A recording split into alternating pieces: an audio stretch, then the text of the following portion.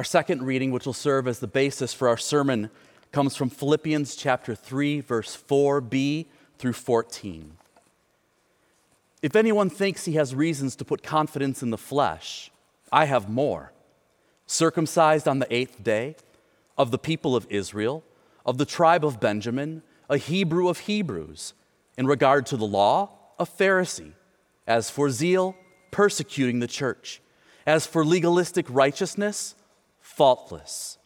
But whatever was to my profit, I now consider loss for the sake of Christ. What is more, I consider everything a loss compared to the surpassing greatness of knowing Christ Jesus my Lord, for whose sake I have lost all things. I consider them rubbish, that I may gain Christ and be found in him, not having a righteousness of my own that comes from the law, but that which is through faith in Christ, the righteousness that comes from God and is by faith. I want to know Christ and the power of his resurrection and the fellowship of sharing in his sufferings, becoming like him in his death, and so, somehow, to attain to the resurrection from the dead.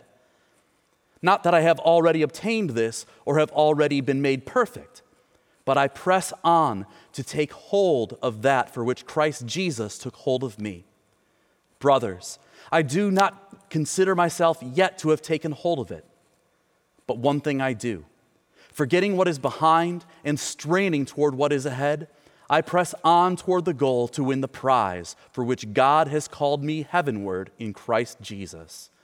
This is the word of the Lord. Thanks be to God. The gospel for today comes from John chapter 13, verses 23 through 33. The Holy Gospel according to St. John, the 16th chapter. Glory to you, O Lord. Jesus said, "In that day you will no longer ask me anything. I tell you the truth. My Father will give you whatever you ask in my name. Until now, you have not asked for anything in my name. Ask and you will receive, and your joy will be complete.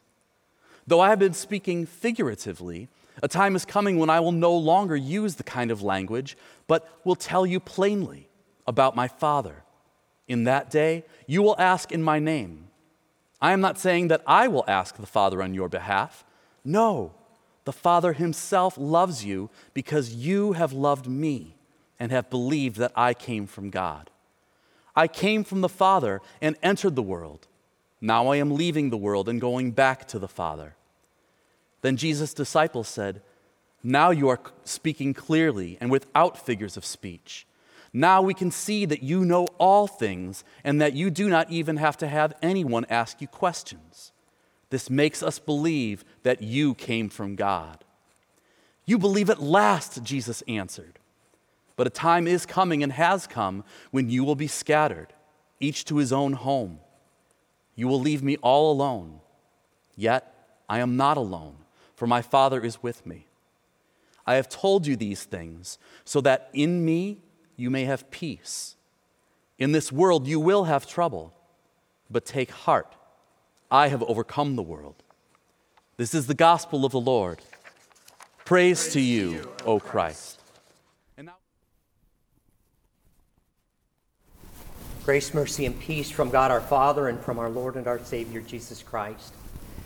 While I was a student at Concordia College in Ann Arbor, Michigan, a number of us enjoyed ice skating and playing hockey down on the Huron River, which bordered the southern edge of the campus. However, an almost daily requirement was having to shovel the ice of any newly fallen snow. And with the limited amount of daylight, all of the shoveling we had to do had a way of cutting into our skate time.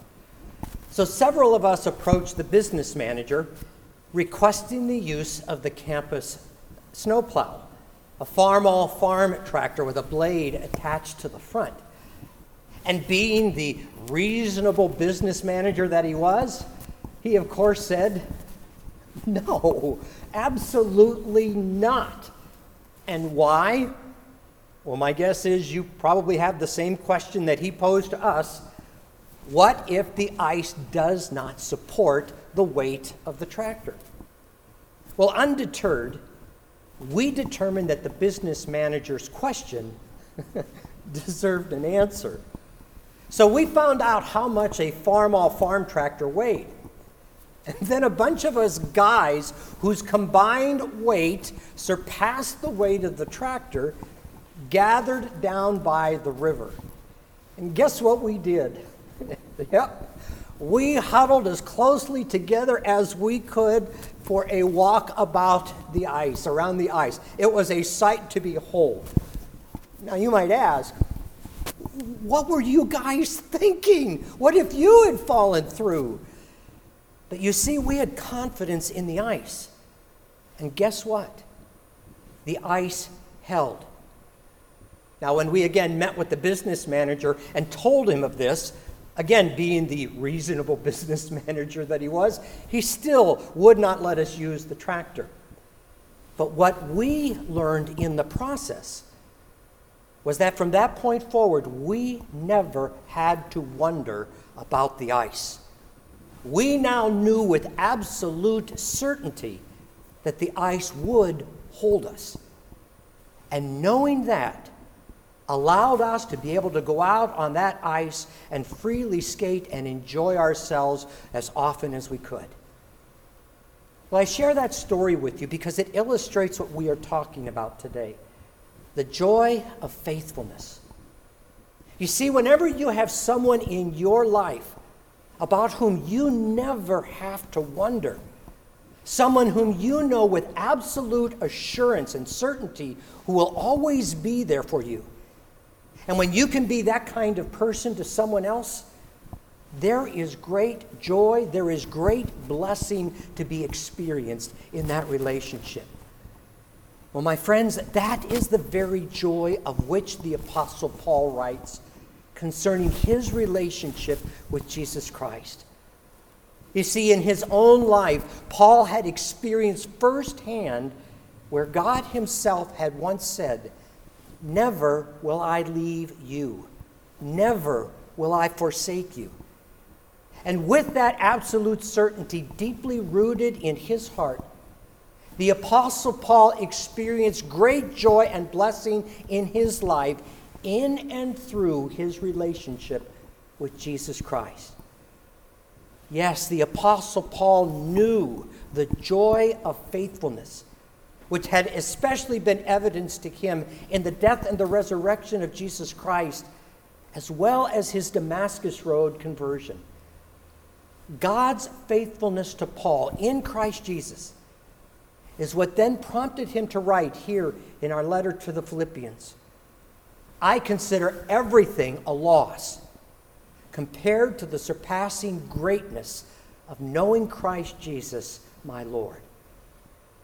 My friends, the question before you and I today is this: on what are you focusing in your life? Because what we see here today in Paul's letter to the Philippians is Paul's own answer to a question which Jesus himself once asked. What good is it for a man to gain the whole world, yet forfeit his own soul? So a few further questions for us to ponder today. When you take in the big picture of time, both now and in eternity, where do you look for assurance and confidence? Is it trustworthy and sure? In other words, how thick is the ice on which you are standing? How thick is the ice on which you are basing your whole life? Now, as a Jew, Paul points to several things to which he could have relied upon as the basis for his whole life, for his security, for his confidence. And he talks about what we might call his pedigree, as well as his resume, the kind of things that we as humans tend to focus on and point to whenever we want to make ourselves look good or impressive in the eyes of others. Here in our text, Paul refers to those things as placing confidence in the flesh. In fact, back when he went by the name of Saul, these were things that meant everything to Paul and were indeed the focus of his life. I want you to hear what Paul himself writes. He says, if anyone else thinks he has reason to put confidence in the flesh, I have more. Circumcised on the 8th day, of the people of Israel, of the tribe of Benjamin, from which, by the way, came another man by the name of Saul, the first king of Israel, who perhaps was Paul's namesake. Paul goes on. A Hebrew of Hebrews. In regard to the law, a Pharisee. As for zeal, persecuting the church. As for legalistic righteousness, faultless. But the realization Paul had come to was that this confidence in the flesh amounted to nothing more than standing on very thin ice. Because when it comes to standing before Almighty God, none of these things matter. Not one's pedigree, not one's resume, nothing. Quoting from Psalm 14, Paul reminds us, there is no one righteous, not even one. And this became especially clear to Paul back when he went by the name of Saul. It was at a time in his life when it would seem that his greatest joy in life was taking Christians as prisoners to Jerusalem. How about having that on your resume? And while on his way to Damascus to do just that, he found himself standing in the very presence of the Son of God, who said to him, Saul, Saul, why do you persecute me? Who are you? Saul asked. I am Jesus. Now talk about a true coming to Jesus moment. And I think we could easily say that if we did not know how this story ended, that in that moment things did not look very good for Saul. If ever there was a time when somebody had it coming to them, this was it. But even when God could have, even when God had every reason to, or as we might think, even when God should have, yet God did not abandon Paul. He did not forsake him. He did not wash his hands of him. God did not drop Paul through the ice. Instead, Paul experienced mercy, grace, forgiveness, love, redemption, and restoration from the God who showed himself to be faithful to Paul. And there are several things that Paul learned from this experience. The first is that God's faithfulness saves. Paul writes of this in his first letter to Timothy when he writes, "Here is a trustworthy saying that deserves full acceptance. Christ Jesus came into the world to save sinners, of whom I am the worst. But for that very reason, I was shown mercy, so that in me, the worst of sinners, Christ might display his unlimited patience as an example for those who would believe on him and receive eternal life." In that verse, Paul is talking about you and me also being the beneficiaries of God's faithfulness. And because of God's faithfulness, there is joy and peace in knowing that our salvation is not determined, it's not based upon by what we do or do not do, because who of us could ever measure up? How blessed we are to know that in our life in eternity is determined by what God has done for us through his Son, Jesus Christ. God's faithfulness saves. Secondly, God's faithfulness transforms. Paul talks about the transformation that took place in his own life. He writes, "Whatever was to my profit, I now consider loss for the sake of Christ.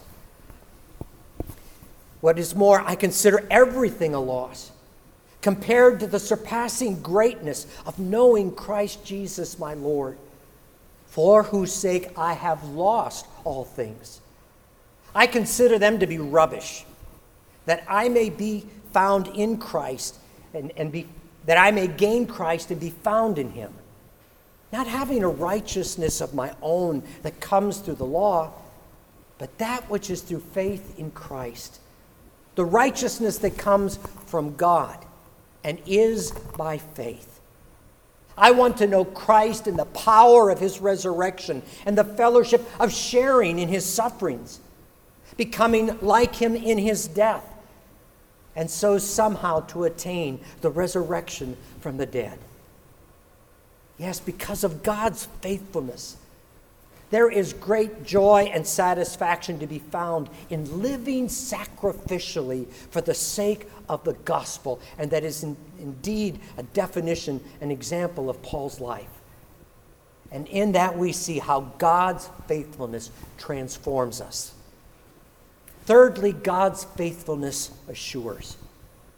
In his letter to the Romans, Paul writes, "And we know that in all things God works for the good of those who love him, who have been called according to his purpose. For I am convinced that neither death nor life, neither angels nor demons, neither the present nor the future, nor any powers, neither height nor depth, nor anything else in all of creation will be able to separate us from the love of God that is in Christ Jesus our Lord." Consider your own lives and what you are facing right now, and God's promise to Paul is also to you as well.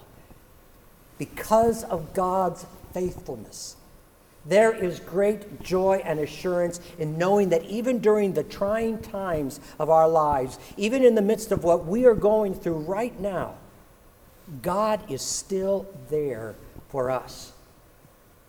Corrie ten Boom, who survived the Holocaust of World War II, once said, "When a train goes through a tunnel and it gets dark, you don't throw away the ticket and jump off. You sit still and trust the engineer." God's faithfulness assures. And that is where, my friends, that is why Paul was able to say that nothing compares to the surpassing greatness of knowing Christ Jesus. This is the joy of faithfulness. And that's why in his letter to the Ephesians, the Apostle Paul declares, "I keep asking that the God of our Lord Jesus Christ, the glorious Father, may give you the spirit of wisdom and revelation, so that you may know him better. I pray also that the eyes of your heart may be enlightened, in order that you may know the hope to which he has called you, the riches of his glorious inheritance in the saints, and his incomparably great power for us who believe." So, my dear friends, I ask you once again, on what are you focusing your life? In response to that question, the writer of Hebrews would exhort us, let us fix our eyes on Jesus, the author and perfecter of our faith, who for the joy set before him endured the cross, scorning its shame, and sat down at the right hand of the throne of God. Consider him who endured such opposition from sinful men, so that you will not grow weary and lose heart. Indeed, may we this day join our hearts and our voices with the Apostle Paul's in saying, "I consider everything a loss compared to the surpassing greatness of knowing Christ Jesus, my Lord." God grant that to each of us for Jesus' sake. Amen. Amen.